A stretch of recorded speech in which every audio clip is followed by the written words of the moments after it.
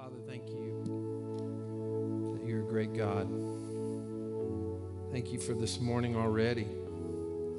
Pray that these next few moments as we open your word together, that you might speak to our hearts through your word. And I pray that where there's need for conviction, God, you would convict, and where there's need for comfort, encouragement, Father, your word would do that. We love you today. We thank you. In Jesus' name I pray. Amen. Thank you so much. I think it's so cool to celebrate what God does, and we need to do that more often.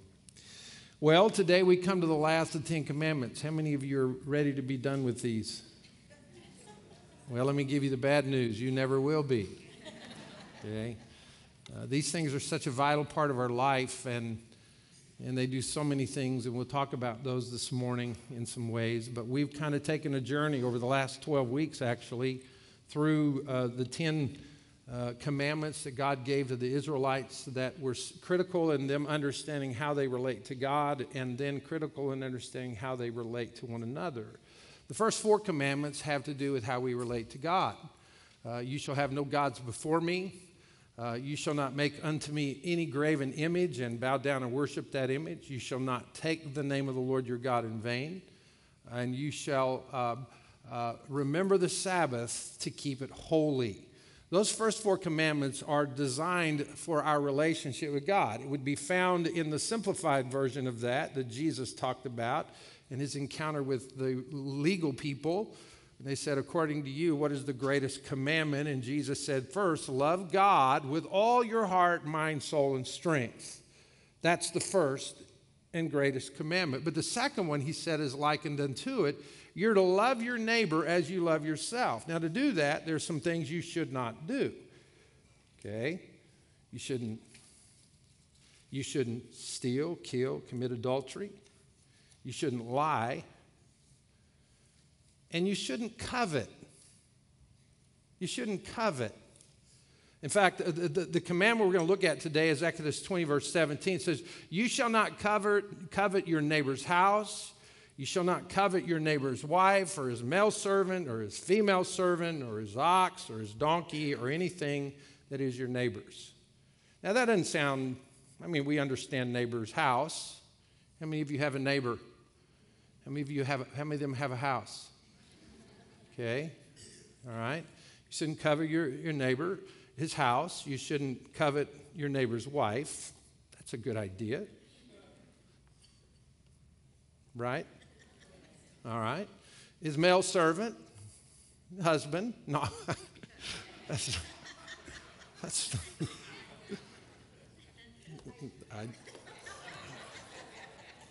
female servant, wife, again. Ladies are all going amen to that. My husband's a servant. So, his ox. Anybody have an ox? Anybody's neighbor have an ox? Okay, let's just say it this way. His BMW, or in my case, his Silverado, because I just have a Nissan. His donkey. Anybody here, neighbor have a donkey?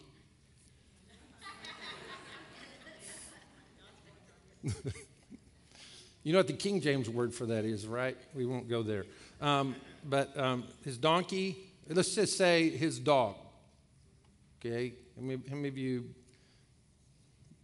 know your neighbor has a dog? Don't want their dog. Okay? I don't want my neighbor's dog. Or anything else that's your neighbor's. So let's just cover it all. Don't covet anything that belongs to your neighbor. Because we go back and say, well, who is your neighbor? Well, I think in this case, your neighbor is basically whoever's beside you. It's not just talking about you not coveting the people who are directly around you. It's talking about basically just don't covet. It's just cut to the chase. Let's deal with this whole issue of covetousness in our life. Now, I really believe that this is probably the most violated commandment in the Bible, but the least confessed commandment in the Bible. You know, I've been pastoring for 40 years, and I think probably in the course of my life, I've probably had Countless people confess all of the other sins, all of them. I've had people say, yeah, God, I'm not really letting God be God, or I've got some false gods in my life, or maybe people have said, you know, I have some things that are graven images. I worship these things that I shouldn't worship. I've had people say, I've taken God's name in vain. Even if you take the most simple version of that, I've had people say, well, I don't really take time to rest and remember that God's God and I'm not. That's remember the Sabbath to keep it holy. I've had so many people who have said to me, I've lied,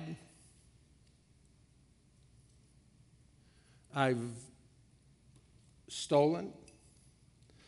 I've even had people confess to me the sin of murder.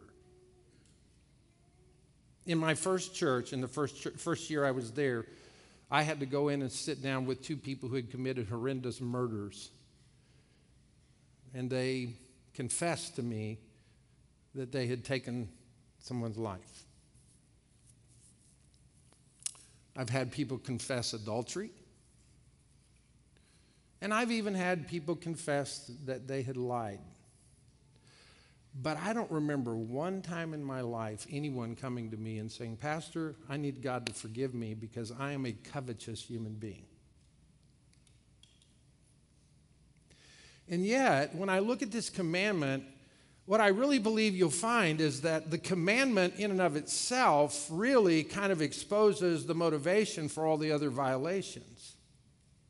It really does. I mean, you say, well, you mean covetousness has something to do with us not honoring God as God? Yes, it has something to do. In fact, the first temptation that was ever brought before human beings was a sin to some degree that sort of engaged in the spirit of covetousness, because when Satan came to them, he said, look at all that's around you.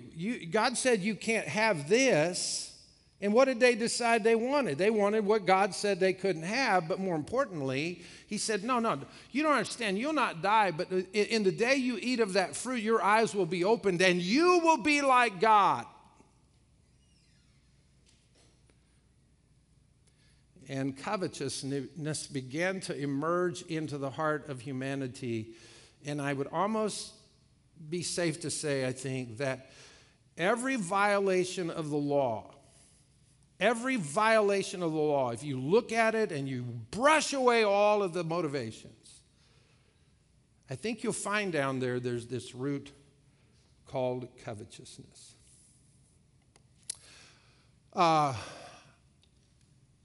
We all know Paul, the Apostle Paul, and we know that the Apostle Paul was Saul before he was Paul, or maybe not everybody knows that, but there was a man named Saul, and he was a persecutor of the church, a righteous man. That's always bugged me. He was a persecutor of the church and yet recognized as a righteous man.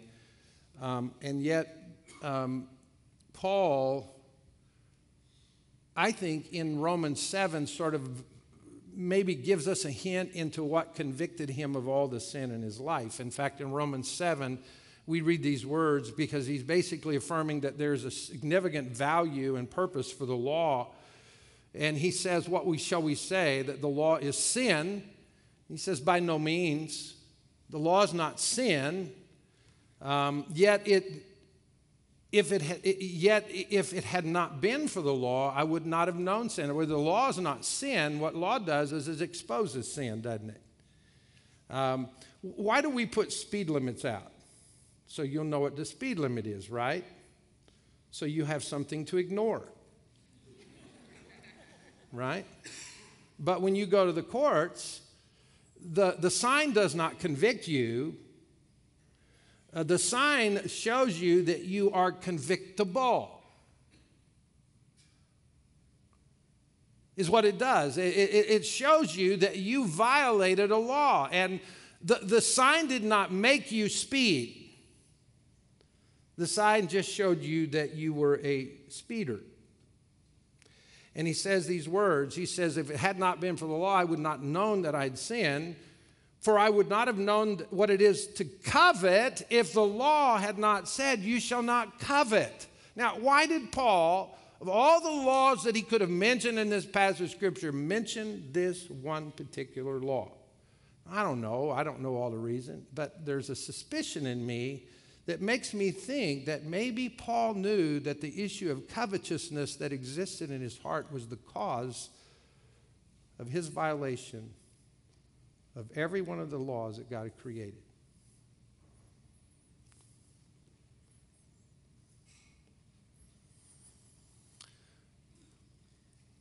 Paul said to Timothy, he says, we know that the law is good if one uses it lawfully.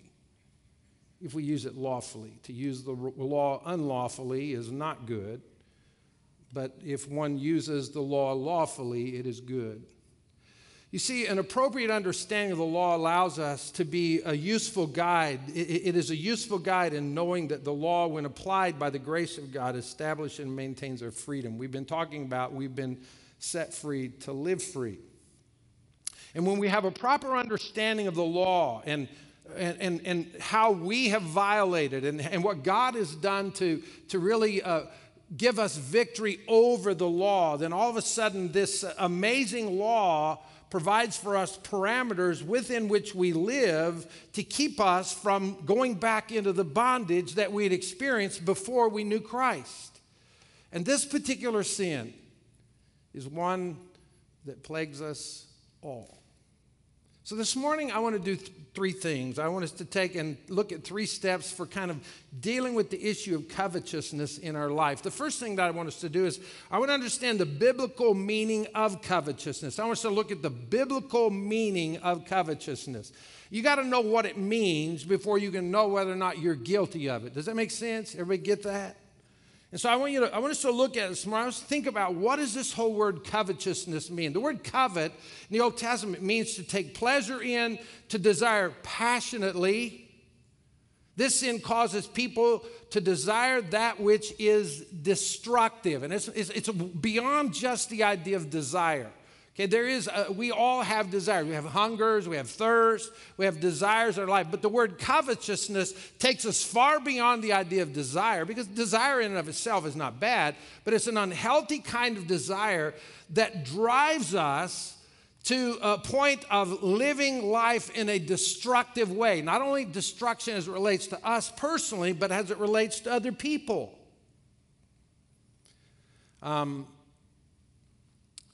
Covetousness would be people who want more and more, they want bigger and bigger, they want better and better, and they will seldom be satisfied with what they have. This sin is obviously present in every age. Throughout the Bible, you see this sin of covetousness. I could take you down the road of people throughout the Old Testament. I can show you examples of people in the New Testament where covetousness was a part of their life. Cain slew Abel, and covetousness was a part of that. You think about the sin of David and Bathsheba. You think about so many illustrations throughout the Bible. We'll talk about those in just a few moments. And the truth is this sin is so powerful and abundant in the heart of mankind. It is actually it is the only thought commandment, not that the others can't be produced in our thoughts, but it's the only thought commandment that we're given in the New Testament. He says, you shall not covet with your mind. In other words, you need to take control of your thoughts. Covetousness that exists inside of us is at the root of our attraction to sin.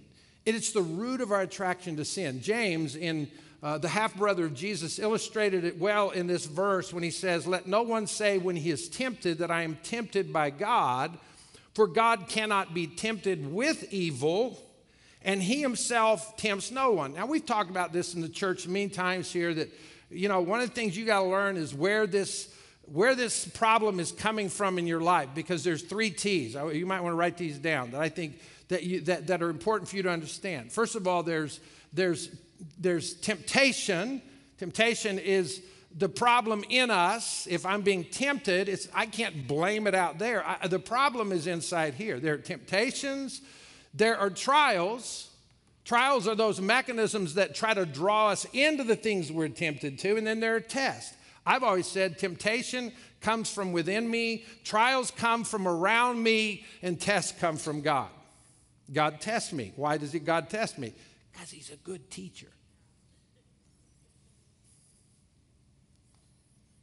And if you recognize where they're coming from, then you know how to deal with it. If you're being tested, I'd say you need to get in touch with the teacher.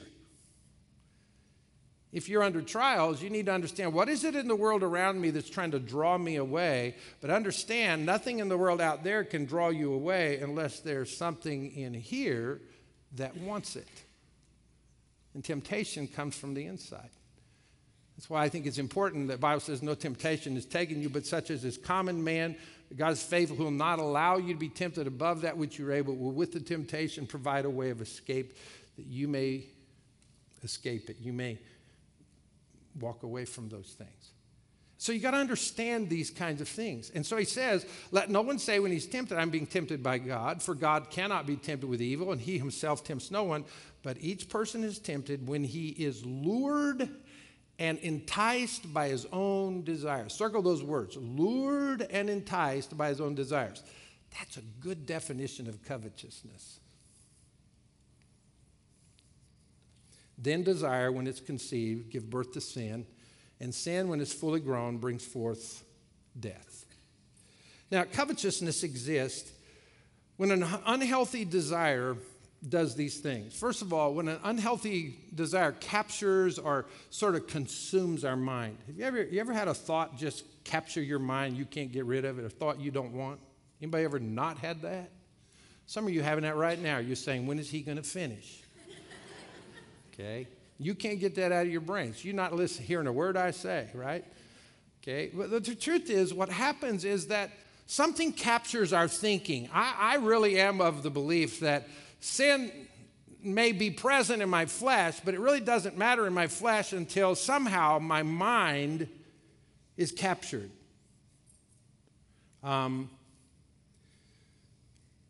When it captures my mind, then suddenly it begins to engage my body. It begins to control my body, my mind, my emotions, my will. It begins to consume it is what it begins to do. It controls it. And then if I'm not careful and I don't take captive those things to the lordship of Christ, because it's really the answer to your mind being taken captive, is you bring your thoughts and deeds captive to the lordship of Christ. But if you don't do that, then it begins to corrupt your life. It affects your physical person. It affects you emotionally. It affects you financially. It affects you relationally. It affects you in different ways. Now, you got to understand this, and this is very important. Paul in Romans 12:2, it's not on your outline. You're not going to have it there. Most of you know this verse. It's the passage in Romans 12 where he says, I beseech you, I urge you, brethren, by God's mercy to present your bodies to God as a living sacrifice, holy and acceptable, God, which is reasonable. That we would do that. In light of what God did for us, it's reasonable that we would offer ourselves to God, right? Does that make everybody agree with that? I mean, it just makes sense, okay? And then he says these words, and do not be conformed to the world, but be transformed by the controlling of your flesh. Is that what he says? He says, be transformed by what? The renewing of your mind. So that with your mind you can prove what is God's good and acceptable and perfect will. See, I really believe this. We're living in a time where people want to, we want to think somehow we can fix it. So how you doing? But here's what I know. If you don't change the way you think about a certain subject or problem in your life and begin bringing it in submission to the truth of God's word, you will never have victory over that problem. All real change begins in the mind. It's when we begin to bring our lives into alignment with what God says. So he says, don't be conformed. Don't let the world squeeze you into its mold, but be transformed by the renewing of your mind, that by testing you may discern what is the will of God, what is good and acceptable and perfect. So covetousness is this really unhealthy effort on our part to satisfy our desires with things that are outside of God's plan and will for our life. Well, knowing that, let's now identify the undesirable characteristics of covetousness. How many of you have ever seen commercials on TV, these medicine commercials on TV, and they give you all these symptoms, okay? And, if you're feeling this and this and this and this, you need this pill. Of course, if you take this pill, you're going to have diarrhea. A lot of it. So you have to decide, is this symptom worse than this symptom? I mean, you guys know what I'm talking about? I know you're not supposed to say diarrhea in church, but you guys know what I'm talking about? And by the time they get through, because the list of things it can do to you is about this long, and you think, I'd just soon die with a disease. You guys know what I'm talking about? But there are symptoms. There are symptoms. Let me give you some of them this morning. This probably doesn't cover it, but let me give it to you anyway. Number one, when covetousness has captured your heart, you have an insatiable obsession with possessions. You have an insatiable obsession with possessions. We just like stuff. Americans like stuff, don't we? We're stuffy people, aren't we? America's the only place in the world I know that has 4,000 square foot homes, and then we own a storage unit to keep the stuff we don't ever use. You know what I'm talking about? Try to get rid of that stuff. Okay? It's stuff. We're obsessed with it. We're obsessed with possessions. The Bible says the love of money is the root of all evil. The reason we love money is because it can buy us possessions. It's the little bumper sticker. I haven't seen it in a long time, but you see it all the time. You say, I owe, so off to work I go. Okay? Now, here's what Ecclesiastes 5:10 says. He who loves money will not be satisfied with money. If you love money, you'll never be satisfied. If you have money and you don't love it, you'll probably be okay. But if you love money, you'll never be satisfied with money, nor he who loves wealth with his income. This is also vanity. It's just vain. It's vain. Remember Jesus' encounter with a guy, and he had so much, and he just kept building more and more barns to storage units to keep his stuff. And one day God says, hey, young man, tonight your soul will be required of you. I used to say this a lot, but it's true. I've done a lot of funerals in my life, and I've never once seen a hearse followed by a U-Haul. Ever. Or a Brinks truck. And we obsess with those things. It's this insatiable obsession with possession. Nothing wrong with having things. The problem in our world is not that we have things. It's they have us. They took ownership of us. And by the way, you don't ever really own anything. It owns you. How many of you have ever thought, if I could just have that automobile, I would be happy, happy, happy? Okay? And guess what? You buy it, and it's really cool for about 30 days, and then the first payment is due, right? Or let's say you're even rich enough to pay cash for it. I mean, you've disciplined yourself, and you pay cash for your whatever vehicle, Silverado pickup, guys. Guess what? About 4,000 miles in, you got to take it in and change the oil. And then the brakes wear out. And in a few years, you found out something. You didn't own it, it owned you. Same thing with houses.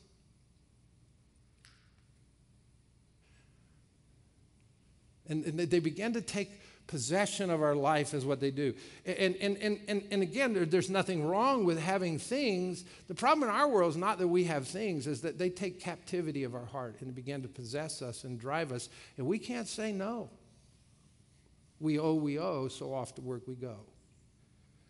The second thing is a nagging dissatisfaction with life. We have this nagging dissatisfaction with life. It's like we just got to have the next thing to be happy. If I could just have this, I would be happy. I would be fulfilled. And there's this nagging dissatisfaction with our life. We're never really satisfied with the life we have. I did a wedding Friday night. And it was a beautiful wedding, wonderful couple, and I did the wedding. And when the wedding was over, I was standing out at the reception talking, and one of the groomsmen came over to me and he goes, "I liked what you said tonight." I said, "Well, what did I say?" He said, "Well, I just liked what you said." He said, when I got married, I didn't really know the pastor, and I knew these two kids, one of them very well. I've known him for a long time, and he said, "The guy who did my wedding, he didn't know us. It was just kind of a formality." And he said, "But you knew these guys, but what you said was really, really amazing." And he said, "It showed me something." And this was what he said to me. Literally, here's what he said to me. He said, "I've accomplished a lot as a young man, but on the inside, I'm empty."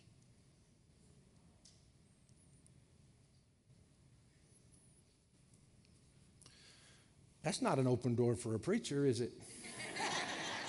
Of course, I whip out the 3 circles, man. We went through the 3 circles, and it was so cool because here's a guy who's accomplished so much. He was an engineer on a nuclear submarine in the Navy. That's pretty cool, huh? Especially for the guys. Oh, that's awesome. Ooh. Okay. Got out, got a great job, married, has a little boy. He said, he said this. He said, "I'm so empty on the inside." He said, "I do not want that for my son." And boy, we walked through the gospel at a wedding. And I'm trusting that God's Holy Spirit is going to continue to work in this kid's life. And that he's going to find the only thing that will fill his life. Solomon, who was the richest man on the face of the earth, said it this way. He said, "Vanity of vanities," says the preacher, "vanity of vanities, all is vanity. What does man gain by all the toil at which he toils under the sun?" Number 3, the inability to obey God's warnings. Covetousness is one of the primary things that keeps us from obeying God's warnings. I'm going to give you 2 illustrations of that. I could give you a bunch of illustrations of that. God had delivered the Israelites from Egyptian bondage. They had come out and made a decision that they were more fearful of giants than they were confident in God, and so they spend 40 years wandering around out in the wilderness. And then finally, after that generation dies off, God, through Joshua, allows the Israelites to go into the promised land, and he promises them that he would conquer their enemies, is what he said. But he said, there are things I want you to do and not do in the conquering process. One of the things I want you to do is I want you to go in and conquer, and I want you to take any of the spoils of war, because there's corruption in that, is what there is. At one point, they went to a little place. They went to Jericho. They win. Then they go to a little place called Ai, a little town called Ai, and one of the soldiers sees the stuff. You ever seen the stuff?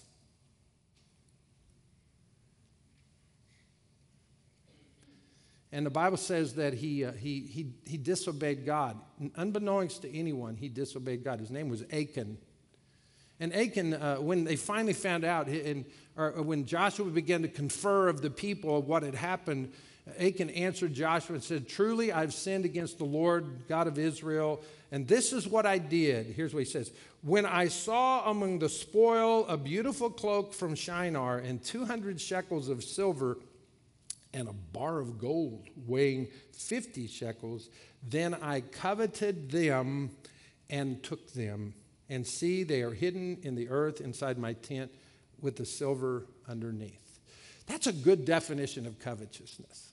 Here's what it is. Here's the definition. You ready? "Then, when I saw the spoil, a beautiful cloak," we could put any number of things in here. What is it that triggers your eye? Shekels of silver and a bar of gold. Anybody like a bar of gold? Those are, you seen them in the Westerns, because they put them in the wagon train. Saw those. It says basically, I coveted them and I took them. You see, covetousness keeps us from trusting God sometimes. In the story of King Ahab and Naboth's garden, Naboth was a great servant of God, and he had this little garden that he'd inherited from his grandfather, is what it was. And Ahab had pretty much anything he wanted, but he couldn't have that little garden, just a little garden. And so he went and tried to buy it from him, and Naboth said, no. That's my grandfather's. I don't want to give it to you. And he came back down in the mouth, pouting because he couldn't have what he wanted. And Jezebel said, you're the king. Just go take it. And he took Naboth's life. Listen to this verse. Ahab said to Elijah, have you found me, O my enemy? He answered, I have found you because you have sold yourself to do what is evil. Another good illustration of covetousness. You sold yourself to do what is evil in the sight of the Lord. So it's a great description. What happens when we concede to the sin in our lives? And again, notice the words, you sold yourself to do what is evil. One more. We live in the constant shadow of conflict because covetousness produces conflict in us and with people around us. It really does. He says, James said it this way in James 4. He says, what causes quarrels and causes fights among you? You ever wonder what's the source of quarrels and fights in your marriage or in your neighborhood or in your work or in the church? Or what is the source of those things? James is going to answer, what causes quarrels and fights among you? Is it not this, that your passions are at war within you? You desire and you do not have, so you murder. You covet and cannot obtain, so you fight and quarrel. You do not have because you do not ask God. You ask and do not receive because you ask wrongly to spend it on your own passions. You see, I would say that most of the conflict that's existed in our world from day one has been conflict that exists because there's a spirit in us that's a part of the old Adamic nature, a spirit of covetousness, and it produces envy and greed and jealousy and strife. It destroys countries. It destroys states. It destroys cities. It destroys neighborhoods. It destroys families. And it can destroy you. A lot of good news this morning, huh? You guys glad you came? This has been a tough week for me, to be honest with you, going through this material, because frankly, I said to you, none of you have ever come to me and said, Pastor, pray for me. I am living with the sin of covetousness. But you know what? I don't remember ever confessing it to anyone else either. But there is good news. Because, see, God has provided an antidote to covetousness. Now, obviously, the introduction into that antidote is a personal relationship with God through Jesus Christ. Because here's what I can tell you. Jesus did not covet anything. And what's weird? He didn't covet anything, and he owned it all. He created it all. And he didn't covet a thing. And I want you to hear this morning.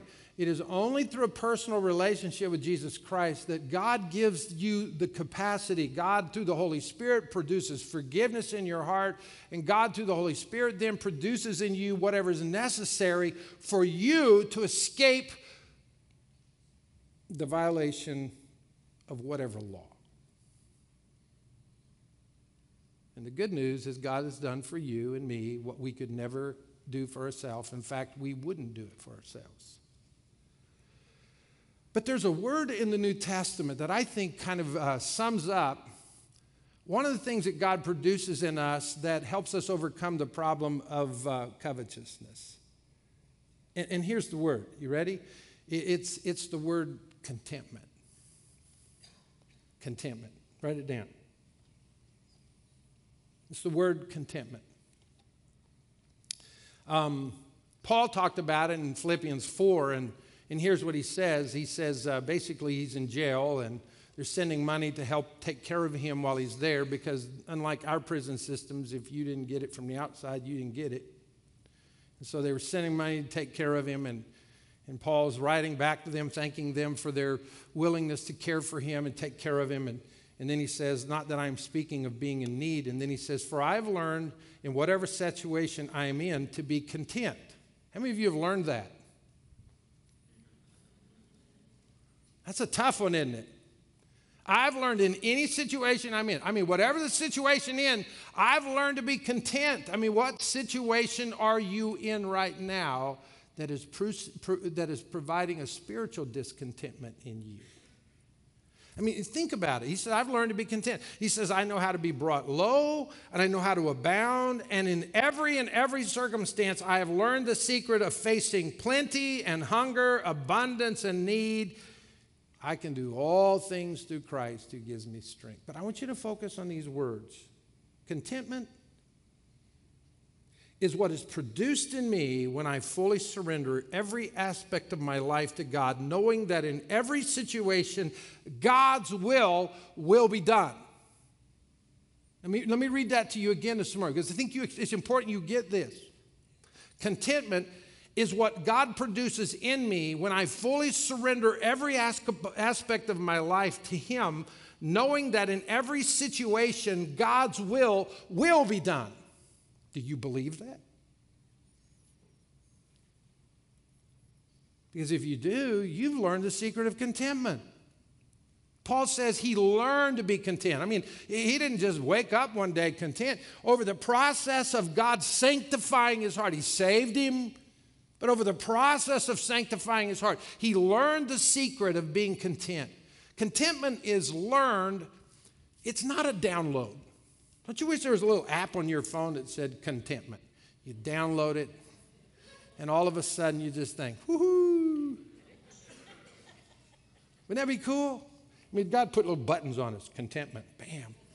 Oh, by the way, there is a download that will help you identify discontentment. You know what it is? The Holy Spirit and the Word of God.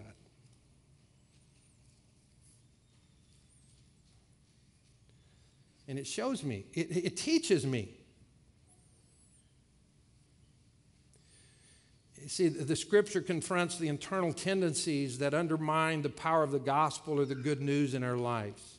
Let me give you 3 secrets for learning contentment, or 4 secrets real quickly, and we'll close. First of all, if you want to learn to be content, the first thing I think you got to learn to do is you got to refuse to compare yourself to others. One of the greatest sources of discontentment in our society is instead of looking up, we look where?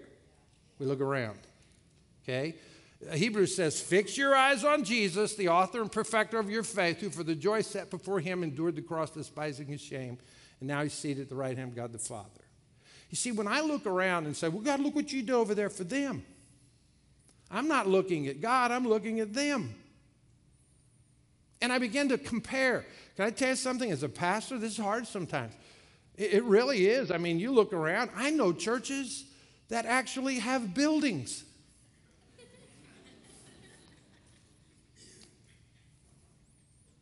And you know, there have been times in my life I thought, well, God, what am I, baloney or something here? You know, I've learned that God knows what he's doing.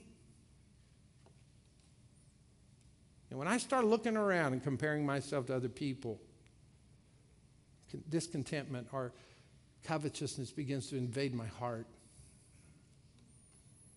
2 Corinthians 10, Paul wrote these words, not that we dare to classify or compare ourselves with some of those who are commending themselves, but when they measure themselves by one another and compare themselves with one another, they are without understanding. When you look around and start measuring your life by what's going on around you, the Bible says, you are without understanding.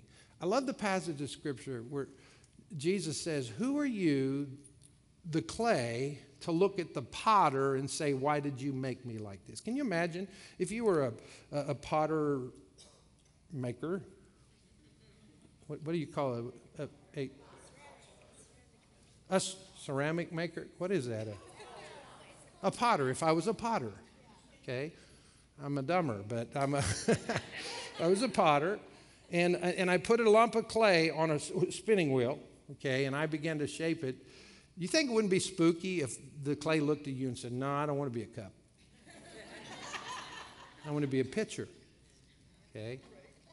Well, you know, the Bible says we're lumps of clay. When we come to God, and God gets to shape us however he chooses. And we have no right to look at God and say, "God, why am I not tall and skinny?" Or, "God, why is it easy for them to memorize Scripture? That's hard for me. I wasn't a great student." I mean, God, why does my friend, has he now built 3 churches in Houston? And God says, "Jim, that's none of your business. I didn't ask you to be them. I asked you to follow me."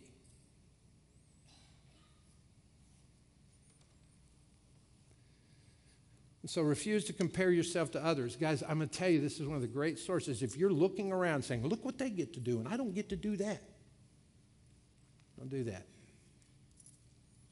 Just know this: my God will supply all your needs to his riches and glory of Christ Jesus. Number 2, learn to enjoy what you've been given. You know, we're so busy seeking out after things that we don't have yet that we're not enjoying what we've been given. Okay? Think about parents. Think about kids. You know how much work they were when they were little tiny ones? Some of you do. You have the little tiny ones. And man, it's hard to enjoy them some days, isn't it?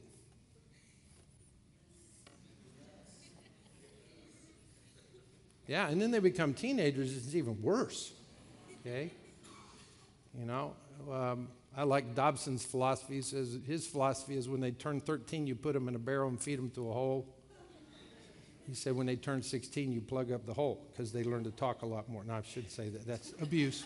I'm not telling you to do that, okay? I understand that feeling, though, okay? But you know what I've discovered? They're gone just like that. Aunt Tobe always says to mothers, "Days drag, but time flies." And wouldn't it be cool if we could just learn to enjoy what God has put in our life today? Why are you worried about tomorrow?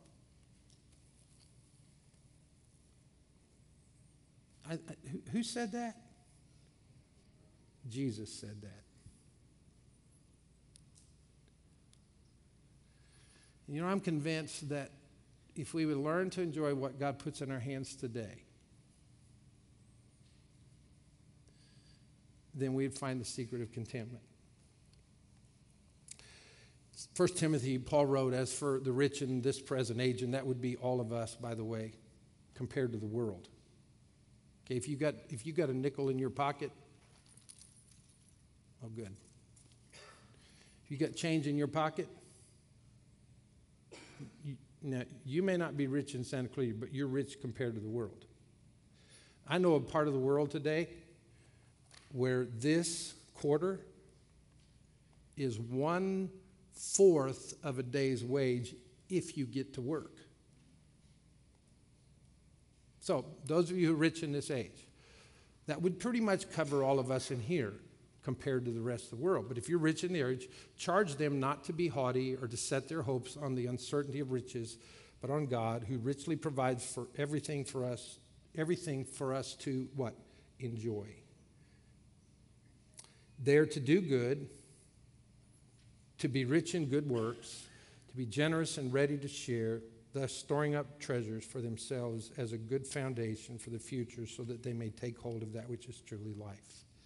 So enjoy what you've been given. Number 3, remember that life is not about things. Life is not about things. Luke 12:15, Jesus said, and he said to them, "Take care and be on your guard against all covetousness, for one's life does not consist in the abundance of his possessions."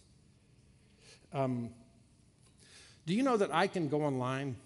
I could go online today and find out what, if I know your name, I can find out what you're worth. So go on and look. You're going to find out. You can go on. Literally, you can type a person's name in. If you work for the state, I can find out exactly how much money you make. I can find out what you're worth by looking online. No, I can't. I can find out how much money you might have or how much your house is worth, but you can't measure a man's worth by what he has.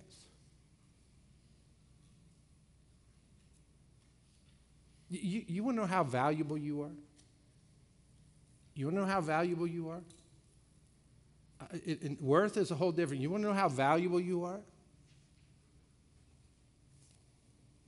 Look at that.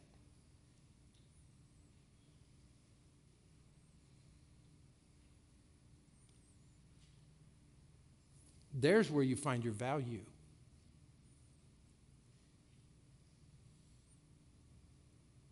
For God so loved the world that he gave his only begotten Son, that whoever believes in him would not perish but have everlasting life. For God did not send his Son into the world to condemn the world, but that the world through him might be saved. And please hear me this morning. We look around and we establish value or worth based on so many things. And God says, brush it all away and know this. Your value is who I say you are in me, not in yourself.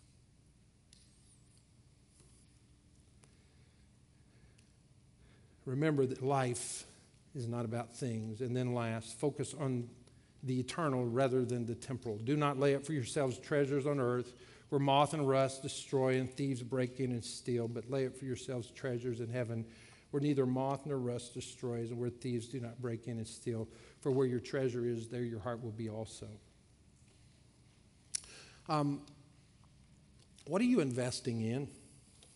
What did you do this past week that has eternal implications? Eternal implications. Not internal, not external, eternal implications. What did you read this week that has eternal implications? What did you see this week or say this week or do this week that has the potential of impacting eternity? Can I tell you something? When I was at that wedding the other day, okay, there were some great things around me. It really were. I mean, it was beautiful. I mean, right out in the farmland over in the Moore Park area, it's beautiful.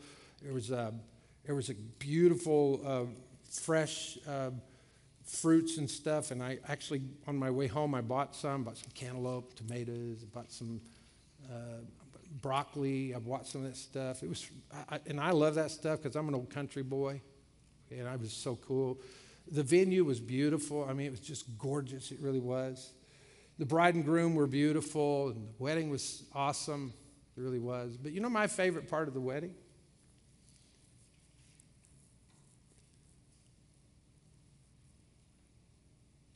Was that God in his providence orchestrated an opportunity for me to share Christ with a young man.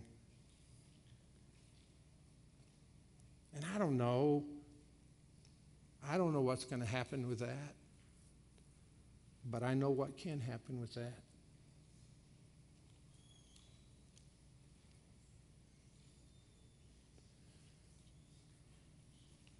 I shared with you last Sunday that on my way to Texas, I didn't get my rent car. And I wasn't real happy about that. But I would not have missed the opportunity to get in a car with a young man from Ghana and share Jesus with him. Where is the eternity you're investing in? Again, Jesus said, don't lay up for yourselves treasures on earth where moth and rust destroy, where thieves break in and steal, but lay up for yourselves treasures in heaven where rust does not destroy, where thieves do not break in and steal, for where your treasure is, there your heart will be also. Let's admit it, covetousness is killing our world. It's killing our nation, our state, our city. But sadly, it's also affecting our churches and our families. And here's the reality we must all acknowledge. If I don't allow the Holy Spirit of God to teach me and grow me in this, it can destroy me. When was the last time, maybe you've never done this, when was the last time you said, God, here's my life, and then you left it there?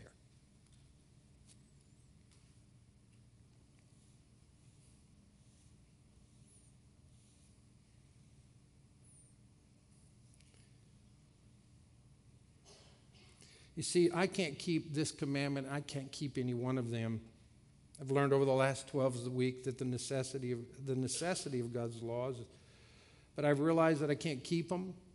I've learned again that God has done for me in Christ what I could never do for myself, but I've also learned and been reminded that God's grace sets me free, and in that freedom, God's laws were put inside me so that I could begin to live free. Please hear me. You're not free just to go to heaven when you die. You're not just free to go to heaven when you die. God wants you to live free here. And the question today is, are you truly free? We started with one of these verses. Jesus said, truly, truly, I say to you, everyone who practices sin is a slave to sin. The slave does not remain in the house forever. The Son remains forever. So if the Son sets you free, you are free indeed. Are you?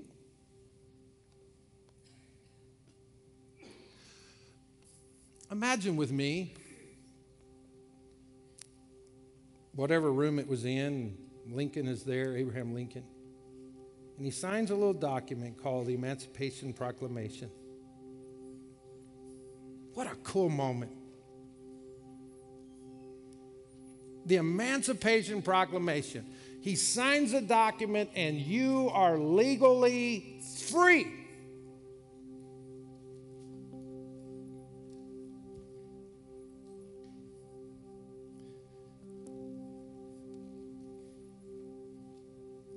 And your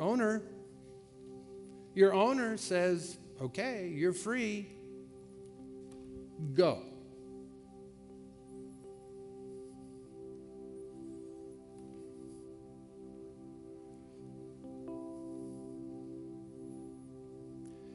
You know what I think God did? God didn't say you're free, go. God said, you're free, stay.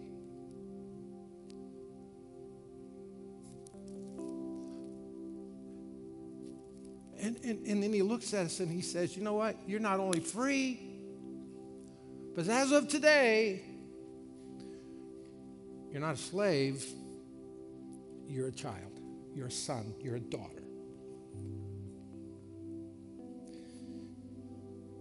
And whatever's in my house is for you. And then there's house rules.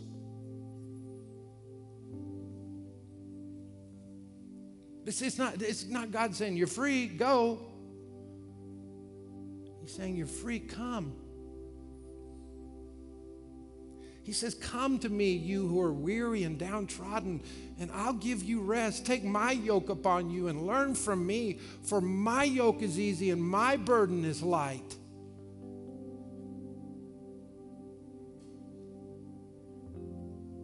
Can you imagine what a slave might have felt if they'd have said, you're free, you're on your own, Bubba.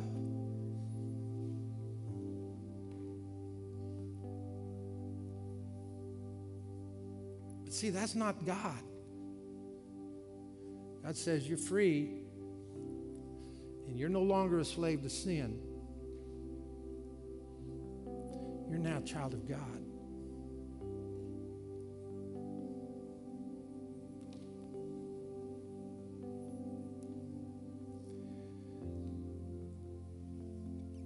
John says that the moment we receive Christ, we become his children, but as many as receive him, to them he gave the right to become the children of God.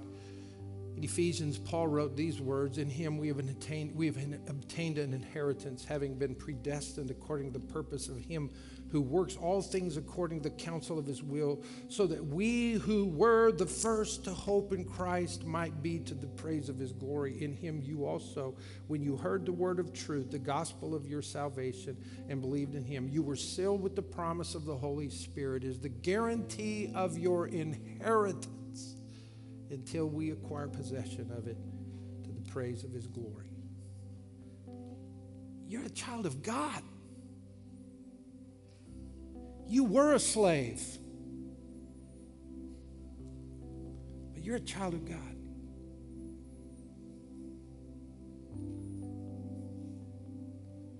And God invites you to come to him and rest in him. Even though you've broken the laws. And he invites you to come and to receive him. I close. I was listening to an apologetics. I love to listen to a lot of apologetics. I listened to a guy named Ravi Zacharias. If you hadn't heard him, you need to go look him up. He's just amazing. And a student asked him, "Why do you believe Christianity over all the religions of the world?" He said, "I could give you a lot of answers to that, but let me give you the simplified version." You ready? I just love this answer. Here's what he said.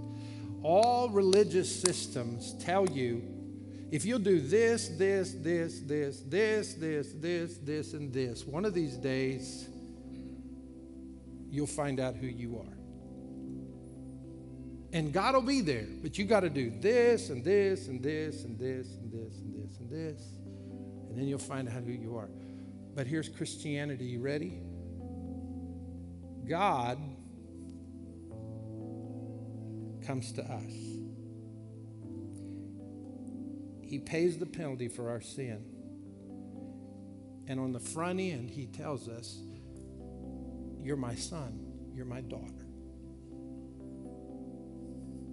Let me walk with you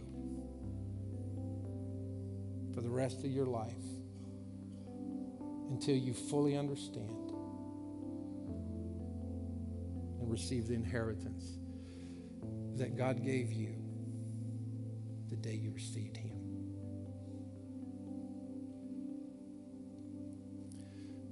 If the Son sets you free, you're free indeed. Are you free?